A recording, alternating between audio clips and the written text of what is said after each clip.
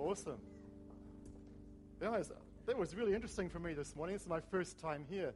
And you know something? It took me back to 1979. Who remembers 1979? 1979, we started an outreach at Woolston. And, you know, Margaret, you were there, which is pretty awesome, which is, you know, isn't it amazing? Here's someone who, that's nearly 40 years ago. I was 3 at the time. And Margaret, you were 2, I think, weren't you? Yeah.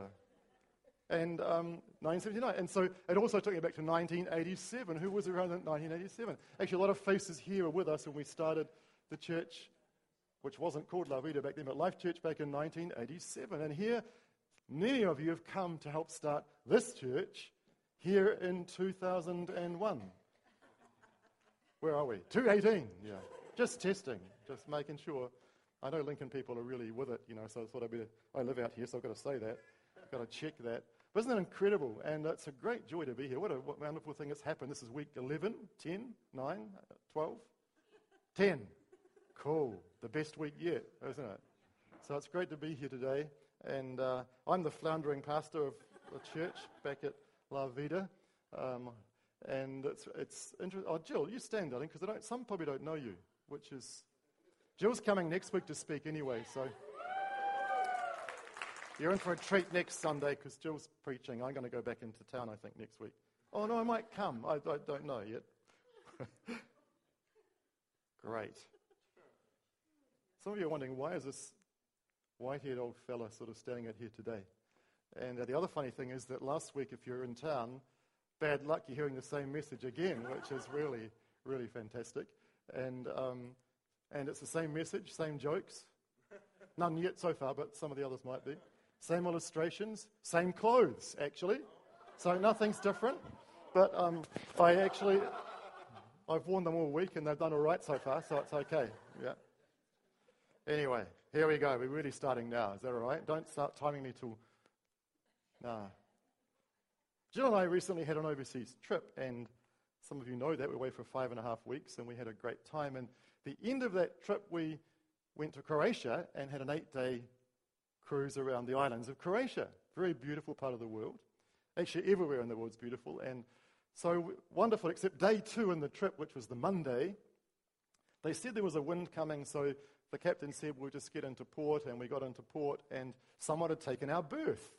So instead of getting our normal berth, we had to go out to the breakwater out here and more on the breakwater, and 10 minutes after we got there, about midday, this huge wind struck us side on. So we're tied up to the wharf, to the berth, the breakwater, and the wind's howling in this way, and it was 120 kilometers an hour, gusting sometimes way up to 180. And so here's this boat sort of side on, and over the next few hours, it was going from violent to very strong back to violent, and deck chairs blew overboard, and life jackets disappeared, and kayaks disappeared, and the upstairs canopy smashed, and all sorts of amazing things happened.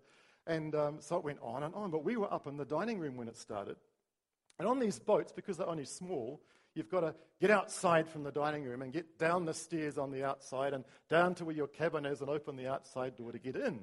But because of the wind, you can imagine the force of the wind trying to open and close doors was really very difficult. It required 3 people to try and help you, 2 other people plus you, to try and open the door to get through safely and get it shut behind you when you were feeling it was even safe enough to do so.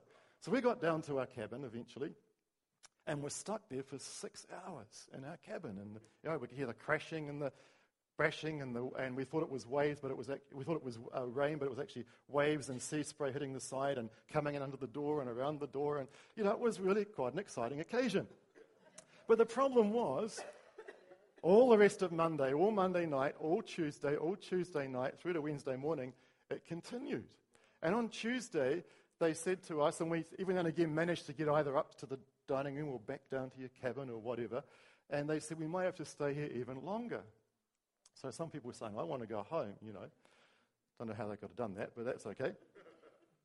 And so here's a photo of the lovely place we were at, by the way, which was Founding Pastor Paul Bennett. Oh, that's, cool.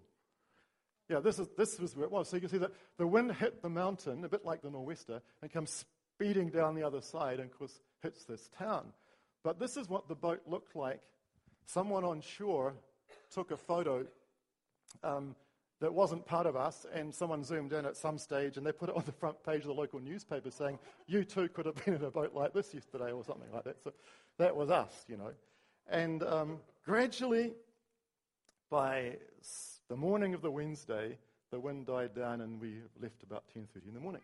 Now, those 42 hours being stuck on the breakwater seemed forever. You can imagine that, can't you? In fact, you thought it was never going to end, and it was a little bit unnerving and unsettling, and of course we missed out some of the beautiful ports we were supposed to go to, so it could have ruined our holiday, but, you know, it didn't really. And but now it's great for a story, right? And it's going to go to chapter 6 in my book after Weird People I've Known, chapter 5, you know, which is sort of, it's cool. Only one chapter. Yeah, the family isn't in that chapter. The family's in the earlier chapter, yeah. But of course, it's nothing like many of the problems and difficulties we go through in life, right? And some things in life are really horrendous. They go on maybe for years. Health problems, financial difficulties, relationship breakdowns, numbers of things are really, really things that come against our lives. And in the midst of those sorts of circumstances, I've had people come to me sometimes and say this, I don't know how I would have got by without my faith in God. How do people that don't know Jesus, how do they cope? And some of you may have even said that yourself sometime. Here's my question today. How do you cope when tough times come? And I want us to turn to verses on the screen this morning of an incident in the life of David. I'm not going to go through the whole story, but just a few selected verses. 1 Samuel chapter 30. And here it tells us in the first couple of verses, David and his men arrived home at their town of Ziklag, and they found that the Amalekites raided it. They had crushed Ziklag and burned it to the ground. They'd carried off the women and the children and everyone else. It's an undoubtedly horrendous day, correct? It's worse than getting in a 42-hour windstorm in Croatia. It's a horrendous day for these men. They've lost their families, their homes, their city, their belongings, all in one moment of time. And in our lives, we can go through many difficult times, but I really hope that not many of us have to go through such a tragedy as this one. In the early days of our church, I think you guys remember Winifred, don't you? There was a lady called Winifred, lovely old lady called Winifred, and she was one of those ladies who encouraged you, and she always had a smile on her face and was, just a great lady of faith. And yet you wouldn't have realized that her life was really difficult. And her husband had extreme health problems for years, and he got to the stage where his kidneys weren't working, and he had to be on dialysis, and I can't remember whether it was once or twice a week, but Winifred was in charge of the dialysis process. This is over 30 years ago now. And she would have to hook her husband up to the dialysis machine, and it would, suck the blood out somehow and put it through the machine to purify it and then pump it back in again on the other side. And this would take 8 hours. And Winifred would sit up with him, it was overnight, 8-hour process, and she would be in charge of this whole process. And sometimes she said the alarms would go off, something major had gone wrong, and they'd have to, do all sorts of stuff, and I don't really understand all of that. And I said to her, how did you cope in those situations? And she said to me, Paul, I would pray and I would worship and praise all night long. I thought that was awesome. And this went on for over 10 years. And at that time, he had been on dialysis longer than anyone, I understand, in Canterbury. This is, as I say, 30 years ago. Now, as a young pastor, I was a young pastor once, remember that? I remember visiting her, and I would come away from my visits with Winifred feeling more encouraged than she could have from my visit to her. Just one of those people. And I would sometimes say, it's been a bit difficult at church lately, and that, I don't know, because, I knew she prayed, and I'd share something, and she'd say to me often, Paul, this too will pass. And I'd have thought, if someone else came along and said, Paul, this too would pass, I'd go, that's just a stupid little thing to say. But someone who had gone through what she had gone through, I really understood what she was saying. And using her, and I think in the days in Croatia, I was thinking, this too better pass, I'm sure it will. I've got good news and bad news this morning. And the bad news is this. There will be many occasions in our lives when we'll face difficulties and problems, and things will come and we will go, is this ever going to get better? Is it ever going to change? Will I ever get through this? But using Winifred's words, The good news is this too will pass, right? If it doesn't change here on earth, it will definitely change one day in heaven, won't it? Because this is not our final destiny. We are destined to be with the Lord forever when our faith and trust is Him. So our trials and problems on earth one day will be over, whether here or forever. You know, agree with me on that. Your theology might not be quite the same as mine, but that's, we're passing through to the eternal destiny God has for us. Well, let's go back to David. 1 Samuel 30. What happened next? They found the city in ruins, and here in verse 3 it tells us, when David and his men saw the ruins and realized what had happened to their families, they wept until they could weep no more. NIV says they wept aloud until they had no more strength left to weep. That's a pretty graphic description of grief, isn't it? And, big boys don't cry. Who's ever heard that stupid thing? A lot of nonsense, isn't it? Needs to be thrown out the door with lots of other stupid little bits of nonsense. And when you look through the Bible, you find that a lot of men and women of faith wept at some stage or other. God made us to feel things, right? We feel anger, we feel joy, we feel frustration, we feel sadness, we can feel peace, and all of these things are very important to us. And I think people who are told to suppress these emotions, it's a very unhealthy thing in our life because it denies our humanity. It's a very healthy thing to express how we're feeling and to go ahead and weep at times. But for poor old David, it even got worse. Look what happened. I'm jumping down to verse 6. David was now in great danger because all his men were very bitter about losing their sons and daughters, and they began to talk of stoning him. Wow, that's something else, isn't it? Not only is David dealing with the tragedy of that all of the guys are dealing with, but now, above all that, they are getting so bitter and so angry, they're turning against him, and in their grief, they are wanting to kill him. What a horrendous thing for David to face. Here we had 600 men with David, the Bible tells us in the chapter before, I think it is. So you've got 600 men plus David, that's 601. So out of 601, only one person somehow knew how to get through this bitterness and grief and hopelessness that was facing them right now. How did he do that? Well, the rest of the verse in verse 6 says that David found strength in the Lord his God. You might have a translation which says David encouraged himself in the Lord his God. How did he do that?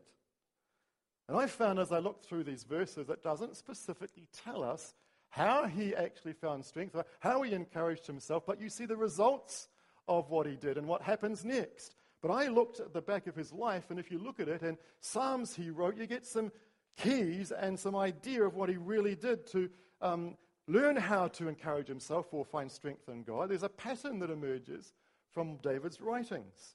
Let's look at a really familiar psalm. Is that okay? Cool. Psalm 103. Who knows this psalm? Praise the Lord, my soul.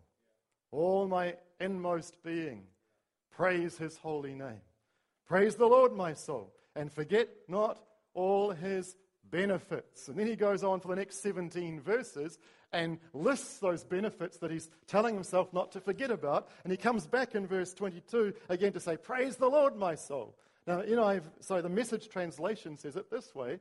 It says, and you, my soul, bless God. Now, I don't know about you, but I get this picture of a sergeant major with his new recruits, right? And you know what a sergeant major's like. Brian, you were in the army once, weren't you? You know what this. Who else has been in a military situation? A few of you. You know what a sergeant major. I hope they're not sergeant majors. I hope this is okay. And the sergeant major goes, you, do up your shoelaces, or something. Or you, stand up straighter. Or you, 50 more press-ups double time. You. And here's Paul. It's me. Is it me? Yeah, it's me. David is saying, here's that saying, and you, my soul, bless God, right? He's commanding his soul to bless God. You, my soul, bless God.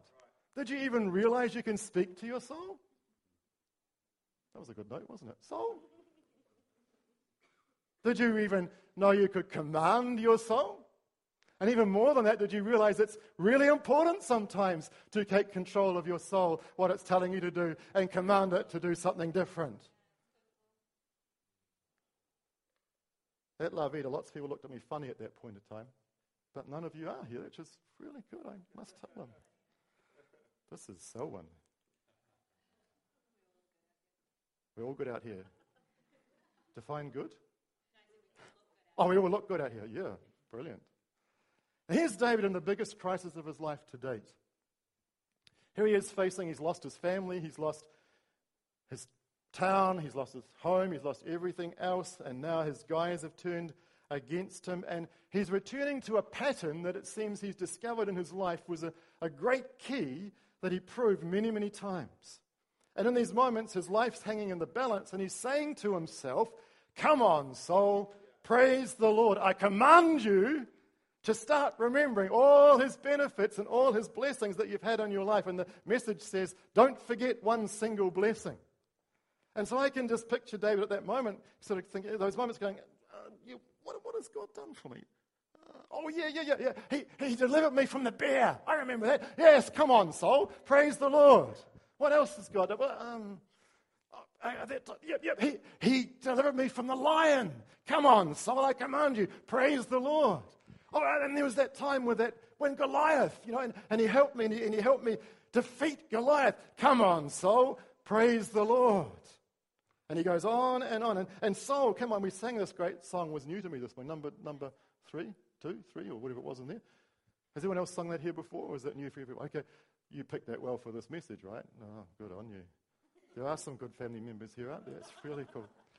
And so he's saying, because you delivered me from the bear and the lion and Goliath, my soul, don't you think now God can come to your aid right at this moment and help you through this situation? Don't you think he'll continue to be with you in the dark times of your life? Come on, soul, with everything within you, praise the Lord.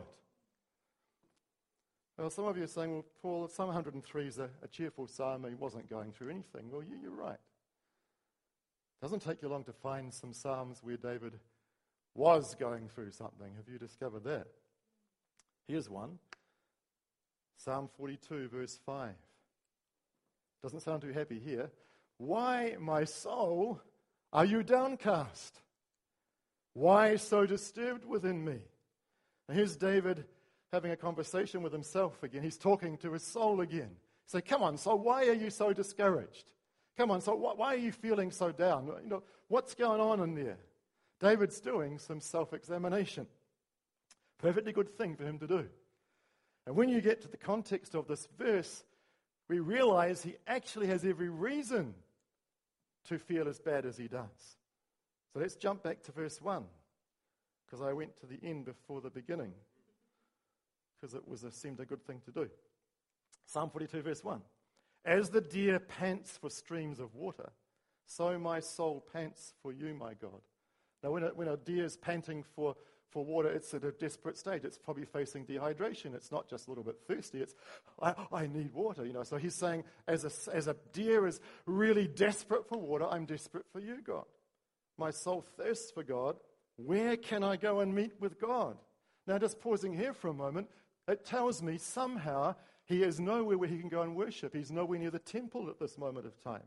He wants to go and meet with God somewhere. Then he says, my tears have been my food, not my flood, but they could have been a flood. My tears have been my food day and night, while people say to me all day long, where is your God? Doesn't that show you that there are some people that are really taunting him and getting at him? Where's your God now, David? This thing you're facing, where's your God? Where is your God? All day long, people are saying, where is your God? These things I remember as I pour out my soul, how I used to go to the house of God under the protection of the Mighty One with shouts of joy and praise among the festive throng. He's desperately missing, isn't he, others to worship God with. So you get the picture. Somehow David's going through something really big here, isn't he? He's either an exile or he's running, he's a refugee somewhere. He's among foreigners who don't believe in God. He's maybe hiding from King Saul, as he had to numbers of times because he's wanting to kill him. Whatever it is, he's away from home. He's away from the temple. He's with people that are taunting him about his God. And he's desperate for fellowship with other believers right now. I think he has reason to feel discouraged, don't you? Let's get back to verse 5 again. So he says, there is a thing up there. Oh, cool. 13, 22, 21. Good, thank you. I was looking at the wrong place. Going back to verse 5. Why, my soul, are you downcast? Why so disturbed within me? And he doesn't stop there, does he? He goes on, put your hope in God, for I will yet praise him, my Savior and my God. Here he is. He's commanding his soul again. Soul, put your hope in God. I will yet praise him, my Savior and my God. Come on, soul. Put your hope in God again. Come on, soul. Praise God again. Hope in God. Praise him. Come on, soul. Hope in him. Praise him. Praise the Lord, O my soul. That's a great key that David patterns here for us. And the second is found in a couple of verses later in this same chapter. In verse 8 it says, David inquired of the Lord. David inquired of the Lord. In other words, he stirred himself to pray. Now, I don't know about you, but I find every day I face situations, lots of opportunities every day to be discouraged or downcast, or at least to be grumpy anyway, or be out of sorts. Anyone else like that? There's lots of things that can make me feel grumpy in the day. But then there are other times in our lives when things are decidedly very grim, right? There are really tough things we face. We can feel deeply, and sometimes it feels unbearable because of what we're facing, and we can go through loss of a loved one or grief in that area, or other things that are really, really tough in our lives, and we feel like our feelings can be really stirred up. We can even react. We can be angry. We can be very sad. We can feel despondent. All these things are real and normal because we're human beings. Part of our humanity. It's very important that we own our reactions to be healthy, and all that's the role of our soul. Is that the signal to stop? No, I'm just joking. It's cool, isn't it? All that's the role of our soul. Our feelings come from our soul. The soul being the seat of our emotions, our mind, and our will. So the soul is the seat of our emotions, our mind, and our will. We feel with our soul, and we think with our soul, and we imagine with our soul, all those things. But I've discovered sometimes about my soul that it can want to control me. It can want me to get very negative and stay in my negative place. It sort of wants me to hang on to some of my feelings and just live in them for too long. And sometimes it's my feelings, my soul with its feelings can get out of control. My thoughts and my imaginations can run away with me. Anyone else ever met anyone like that? Probably no one in Selwyn. Lots of them in La Vida are like that. And it affects all that I do if I'm not careful. So when my anxieties and my fears become illogical, it's often a product of my imaginations in the area of my mind and emotions. And those times my soul says to me, I don't feel like praying. And my soul says to me, and I certainly don't feel like praising God. My feelings are actually being very unhelpful. They're actually my soul is being a little bit unreliable in my life right now. What can I do about that? And this is where David helps us. David the shepherd, David the psalmist, David the king, David the man after God's own heart. He teaches us this vital lesson.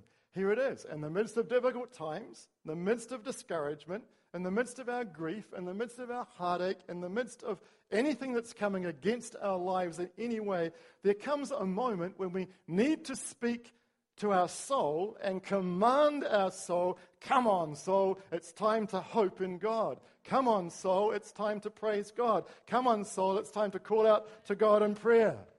In Psalm 34, 1 and 2, he says this, I will praise the Lord at all times.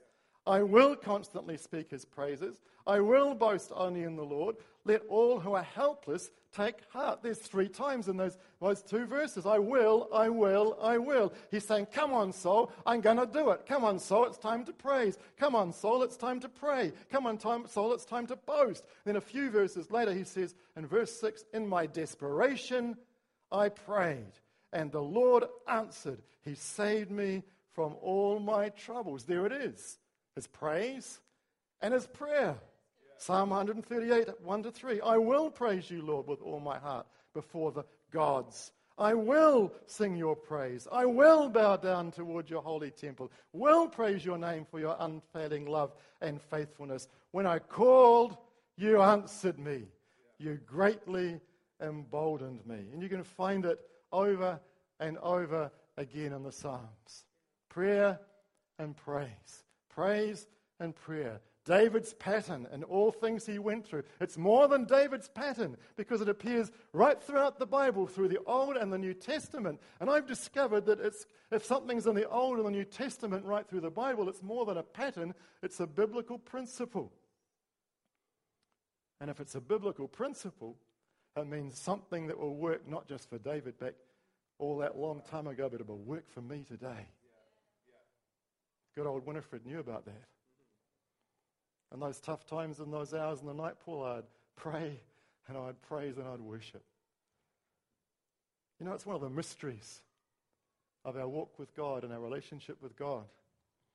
Often in our most difficult times of life, in our times of discouragement and all those times that come and grief that comes in our lives, we can have a fresh revelation of something of God. His faithfulness, we sang about it earlier, his great love and his faithfulness. But I tell you, when we command our soul to praise, we command it to pray, we command it to worship, no matter what we're going through, our soul gets in tune with God, and hope and faith rise up in us. Last year, 2017, I saw a couple of really good movies. One was called Dunkirk and one was called Darkest Hour. Anyone else see any of those movies? Both dealing with a similar period in history, the Dunkirk evacuation. Great movies. If you haven't seen them, have a look at them. The only disappointment for me about both of those movies was that neither of them gave the real story about the success of the Dunkirk evacuation. Because in May 1940, World War II had been going for 9 months at this time, and it started September 1939. And the Allied troops were all but done. They were really being defeated. The German forces and those forces had really just beaten them back to the shores of Belgium and France on the English Channel, and they were facing certain defeat, in fact, probably complete annihilation. And the only thing that they could think of doing back in England was, we've somehow got to try and evacuate as many as possible, and there's probably at least 500,000 over there that we have to try and rescue, but if we can get 20,000 or 30,000, that'll be great. We can save at least them. But the King of England, King George the Smiths are up there. He was King George the Sixth. No, it's not time to finish yet, Paul, but popular opinion might say otherwise. King George the Sixth, he realized the absolute desperation of the situation, and on May the 25th, the Saturday, he called the nation to prayer, a day of prayer the following day. In fact, the word went out, our Commonwealth nations as well, and some of the others around the world I've discovered joined in on that day. And so on the 26th of May, Sunday, millions of people flocked to churches right throughout Britain. In fact, when you read this history account, you find that there were so many people flocking to pray that they were turned away and they were all on the streets and couldn't get into the church. The king himself went to Westminster Abbey with some of the cabinet ministers to pray. And millions upon millions prayed for God to intervene. At the same time, a call went out to get as many boats as was possible to try and get over to rescue some of the thousands of people that could be rescued and brought back to England. Now, this is what happened. For some reason, Hitler ordered the halt of the armoured forces, and his generals were telling him not to do that, but he said, no, the Air Force, the Luftwaffe, will be able to defeat them and do this without the land forces. So for some reason, they stopped. 2 days after the day of prayer, on the Tuesday, a furious storm broke out over Flanders, and it was so bad that the Luftwaffe could not get off the ground. There was no way the planes could fly. But at the same time, this furious storm that was raging meant the men could march along the beach and get right to the coastline. Thousands upon thousands of them, under the cover of the storm, were able to get ready to be rescued. Tuesday. Wednesday, an amazing calm came across the English Channel. They say that it was like a mill pond or like glass. And it allowed over 800 boats to ferry back and forth, little ones to big ones, back and forth, taking soldiers back to England. By the time the German army then was ordered to attack again, an incredible 338,000 troops had been rescued and evacuated and taken to safety back into England. The phrase, the miracle of Dunkirk, started to be bandied about. In fact, Winston Churchill himself started to use those words. And on Sunday, the 9th of June, which was 2 weeks after the day of national prayer, the King declared a national day of thanksgiving, where millions again flocked into churches across the nation to thank God for his intervention. Prayer and praise. Praise and prayer.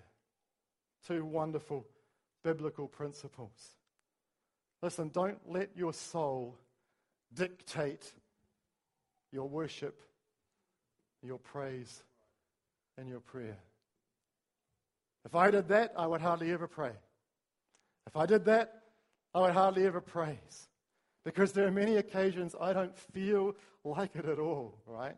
But instead, let your worship and your praise and your prayer dictate to your soul. Talk to your soul.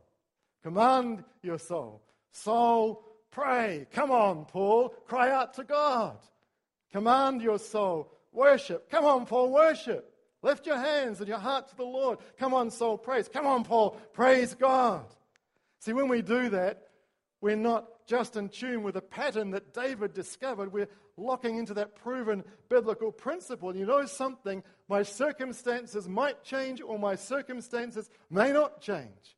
But I tell you what, when we pray and we praise in the midst of what's coming against our life, and God comes and we are transformed in the midst of what is happening, because we're locking in to something that God has given us, two keys that we can hold on to right throughout our lives.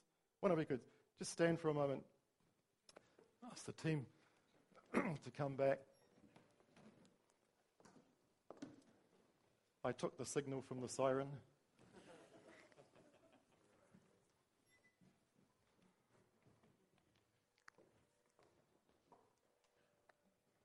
We could close our eyes for a moment before we start to sing or do anything else. And it's been great for a moment for each of us to say, Lord, is there anything you want to speak into my heart today? The lots of words Paul spoke, something that's registered beyond anything he said. Holy Spirit, what is there you want to say into my life today? Might be something totally away from what I've even said. But let's just for a moment, before we even make another noise, let's ask the Holy Spirit to speak into our hearts this morning. What does he want to cement into your soul, into your spirit, and take by faith this morning?